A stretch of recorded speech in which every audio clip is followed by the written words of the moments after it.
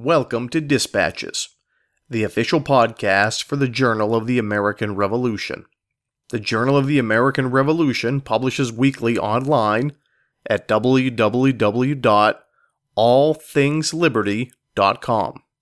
For the latest in research, reviews, and commentaries, America's most important history is available free of charge at the Journal of the American Revolution. It's called a hemorrhagic disease, so it's going to involve bleeding from the nose, may involve bleeding from the nose, mouth, possibly the eyes. It is an extremely gruesome disease to see in operation. That's Journal of the American Revolution contributor Brian Patrick O'Malley, talking about the yellow fever epidemic that rocked Philadelphia during the American Revolution. And he's our guest today. I'm Brady Kreitzer, and this is Dispatches. This episode is brought to you by Iron and Paper, purveyor of authentic artifacts of the American Revolution. Visit them at ironandpaper.com. Hello, ladies and gentlemen, and welcome back to Dispatches. I'm your host, Brady Kreitzer. Today our guest is longtime Journal of the American Revolution contributor and friend of the show, Brian Patrick O'Malley, talking about the yellow fever outbreak that really brought Philadelphia to a standstill during the American Revolution. There's no question that we're living in extraordinarily difficult times, maybe the worst time, as far as the danger to everyday life for the average person. And of course, I'm talking about the threat of epidemic disease. And there's no easy way to talk about it. And I'm certainly not a doctor. But as a historian, the one thing I can say is that we've been here before. Maybe not in the 21st century, maybe not in the digital age, but for most of human history, the threat of epidemic disease, the invisible enemy, has been present.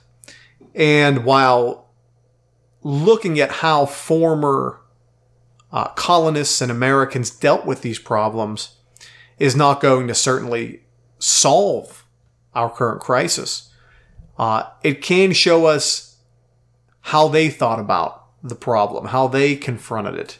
Some of it seems trivial because they didn't have that full understanding of medical knowledge we have today. But a lot of it, and I think if you read Brian's article and certainly listen to today's interview, a lot of what we can take from it is the human emotional side of it.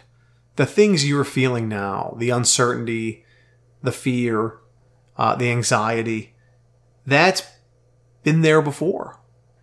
And you're not alone. So, if we could put on our historian's hat, give ourselves a bit of an escape from the day-to-day that we're facing right now, and really consider what Brian Patrick O'Malley is going to be talking about today. Because remember, again, this is not new territory in the grand scheme of history. And at the end, as you'll hear from this interview, you always have each other to rely on. That being said, please enjoy our interview with Brian Patrick O'Malley. Brian Patrick O'Malley, thank you for joining us. Thank you for having me. Remind us of your background. You are a repeat guest. Well, I have a Master of Arts in American History from the University of North Florida in Jacksonville, mainly on the colonial and revolutionary periods of American history. And I've done some research on ethnic history and also the history of the transatlantic slave trade. My first running across details of yellow fever. This might be a difficult question given our circumstances, but what first drew your interest into this subject? Well, Don Haggis, the editor, was kind enough to ask if I'd write about this particular epidemic, which is one that I have seen references to periodically.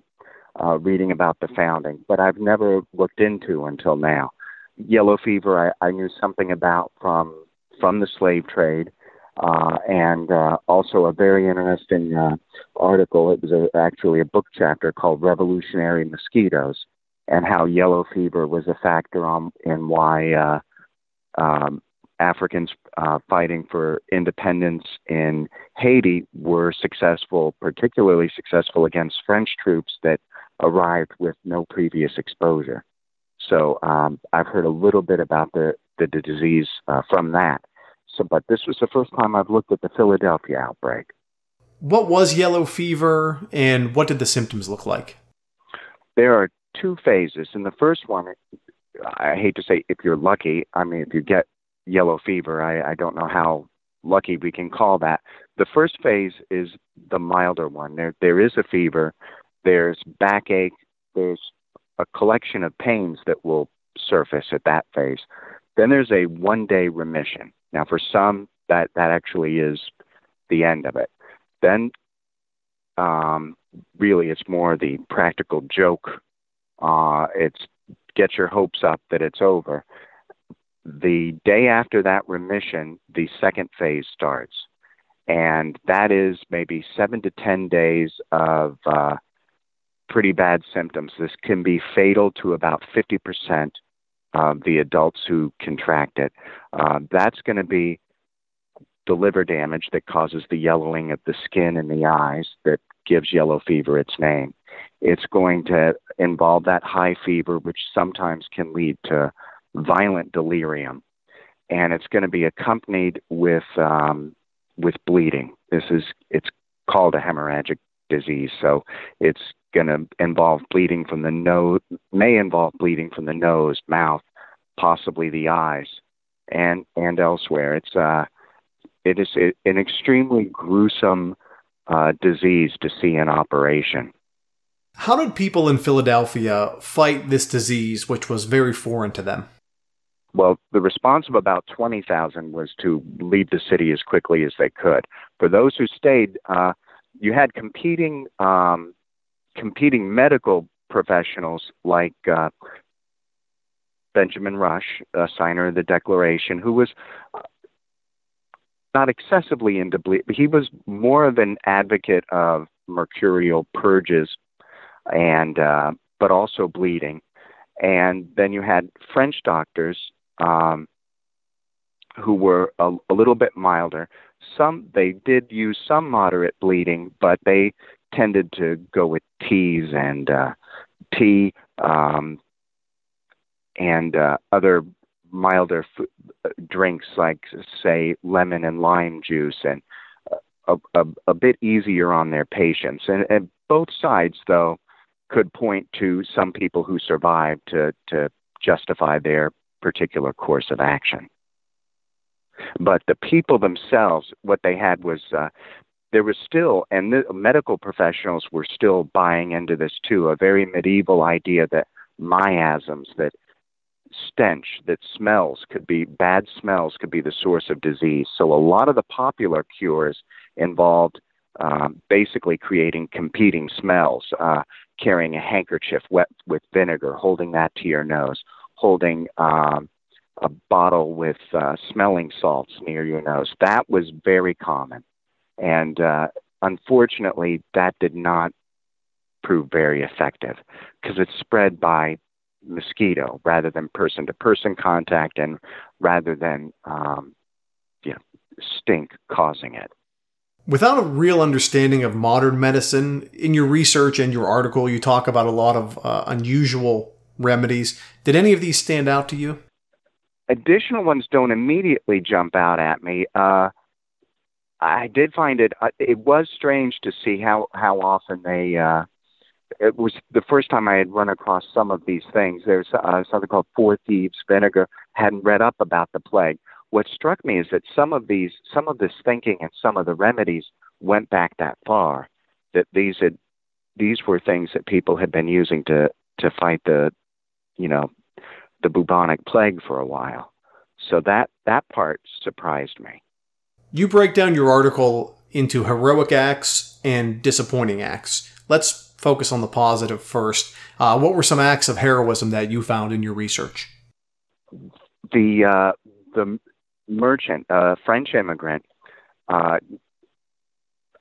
Gerard had volunteered to superintend a hospital that was created on a country estate called Bush Hill, and he gave up. Well, I don't know how successful the practice was. His trade was going to be during this spell, but it was seen as a tremendous self-sacrifice, particularly for those who thought it was contagious. Now, the leading French humanitarians were convinced that this was not contagious. Dr. Devies was sure that it wasn't. He also volunteered at Bush Hill, and he was remarked upon as being very compassionate, making his daily visits, holding patients by the hand, very kind treatment people were receiving at Bush Hill, even though they were in terrible agony from the disease. Tremendous charity by African Americans in the city who were, some of them serving as nurses, getting only what people were willing to pay, but not, in many cases, not asking for anything, caring for the sick. There were two reverends, Absalom Jones and Richard Allen, who knew of a young woman who said, "No, I won't take any money." I'm going to have to paraphrase. She wouldn't take any money because if I took money to help you, she told one couple, God will see it and he might let me die of this disease. So I'm just going to come for no money and do whatever I can for you. So she took care of them that night. Unfortunately, they did pass by morning, but they were ill when they called her. They were pretty far along already. But there were tremendous acts of charity by African Americans and by the French immigrants, but also, of course, by English-speaking whites as well, that really stood out. Mayor Clarkson stayed when a number of city officials were part of the evacuation, and his service almost daily, presiding on the committee that met daily to superintend whatever came up related to orphanages, the orphanage, Bush Hill, and other matters relating to poor relief. It was very admirable. You saw a lot of very poor performances, I guess we could say, out of humanity during this time. What were some of the disappointments that you encountered? Several people who wrote accounts were pretty horrified and disappointed by the number of cases of people who abandoned loved ones, people who ran from family members who became ill, wives leaving husbands, husbands deserting their wives on their sickbed,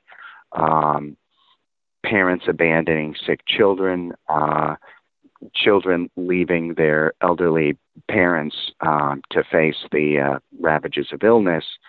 That was disturbing to the people who witnessed that. That was one of the more common ones. Every now and then it got to the point where you would almost compare it to a hate crime. The Reverends Jones and Allen mention one man who basically insulted and then threatened to clobber a woman who had recovered from the disease, but her sister was still ill. And his rude remarks led to an altercation, and the intervention of a passing African American, a Good Samaritan, was able to stop him from injuring her. But the abandonment was a big theme, and then periodically acts almost of violence were also reported towards the ill. What are the real strengths of your article, and I think the most fascinating parts of this research, is the profound role that African Americans played in the outbreak, really performing some heroic acts. Could you tell us that story? Well, thank you. There was a popular misconception that had been formed mainly from a 1748 outbreak of yellow fever in Charlestown, later Charleston, South Carolina, where Dr. Lining observed that, mulattoes, mestizos, people of mixed European and Native American ancestry, and whites were falling to this disease, but African American blacks were resistant to it. And he said that they simply are. There's something in their constitution that they are not susceptible to this disease. And Dr. Rush went so far as to publish in a Philadelphia paper this quote from Lining to reassure whites that it would be safe to hire black nurses and black attendants, and also to give an encouragement to, as he directly said in the article he submitted to the paper, that this was a noble opportunity for African Americans to show their gratitude to Philadelphia, which was a center of anti-slavery sentiment. And so that was an unfortunate setup, because in South Carolina, most of the enslaved population at that point were African-born. And if you come from a place where yellow fever is endemic, you probably survive it as a child. And that gives you lifelong immunity. As a childhood illness, it tends to be much milder. So the blacks that Dr. Lining observed in South Carolina were not American-born. The American-born blacks who were being hit by it in Philadelphia had no such previous exposure, but they were serving as nurses. The Africa Society, or Free Africa Society, provided nurses to care for the sick. Jones and Allen assumed responsibility for burial detail and hired several men to help them in that rather grueling work. And the service that those reverends incidentally provided to orphans who were in the house when they came to retrieve the bodies of dead parents, and the care that they would incidentally that they charitably showed to the poor that they encountered in their rounds. There was constant service by African Americans serving as nurses, attendants, and in burial details that is just, it's in some ways heartbreaking to read about, to see the suffering that they encountered. It's just amazing. And many of them did this when their own relatives were at home battling the disease. They were out being called from house to house. As soon as one patient had either gotten through it or had died, they were being called to the next house. And in many cases, they were not getting enough rest. It was just staggering to read that. In your opinion, did those brave men and women get the credit that they deserved? Sadly, no. Dr. Rush, in his account, was very dutiful in reminding people of the tremendous service that was performed. Matthew Carey also acknowledged it,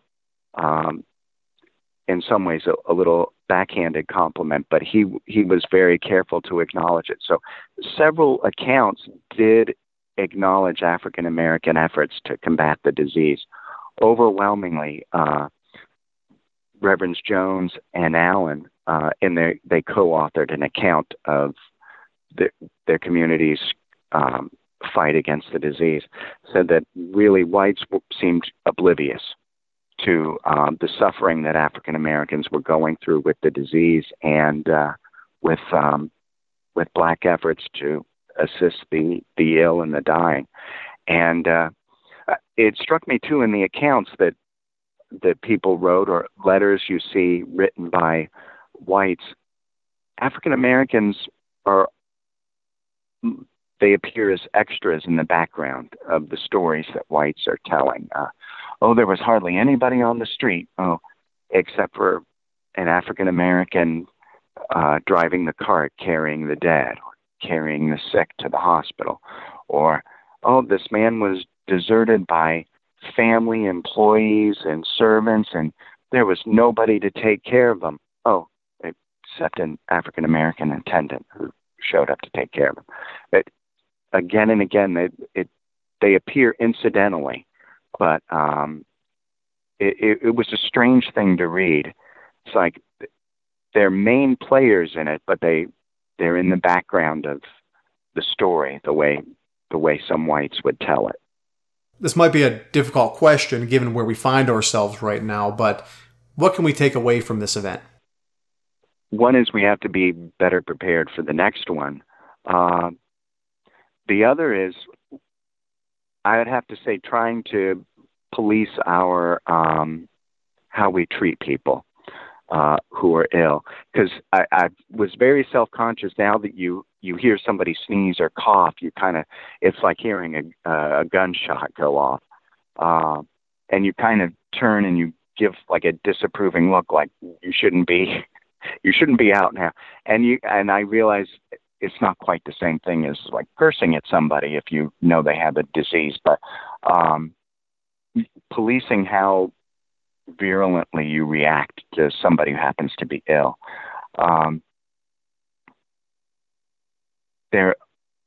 Another thing that I think we would want to worry about is being prepared to deal with being able to help. I think once we're out of quarantine, my to-do list would probably be learning something about first aid, CPR, to be useful in, there are the big emergencies like pandemics. Then there are the one-person emergencies like somebody choking in a restaurant or somebody nearly drowning in a community pool. You want to be able to be of some use if trouble like this happens. Another thing I was really struck by, and I don't mean to lay a burden on people who are dealing with clinical depression, but one thing that was observed was that a negative mindset was often observed in people who ultimately succumbed. Now, to be fair, when you're bleeding from the mouth and nose spontaneously, it's kind of hard to be optimistic. But their observation, the reverends, for instance, said, those who cheerfully bore up, and it's hard to imagine being cheerful with symptoms like that. Those who cheerfully bore up managed to get through it. There was a real pessimism and a real morbid fatalism or resignation that some people had even before developing the disease. People had given up and seemed to treat it as hopeless. And I think to whatever extent you can, find mechanisms to fight. If you're already working with a therapist on depression, you probably have already worked on some ways of reminding yourself that, the cloud you're under will pass and you just have to make it to the other side. I think it's the other side of the depression, not necessarily the other side of the veil. But trying to keep a positive outlook and having something to look forward to and making plans beyond, in our case, being shut in, if that's what your situation is, as it is in the UK and in for many people in the US. That I'd say try to keep positive to the extent that you can. Brian Patrick O'Malley, thanks again. Thank you, and it was an honor to be a return guest. The music played in this episode included works by Kevin MacLeod and the Sturbridge Colonial Militia. Any unauthorized reproduction or use of this podcast, without the express written permission of the Journal of the American Revolution, is strictly prohibited. For everyone here at Dispatches, I'm Brady Kreitzer saying, so long.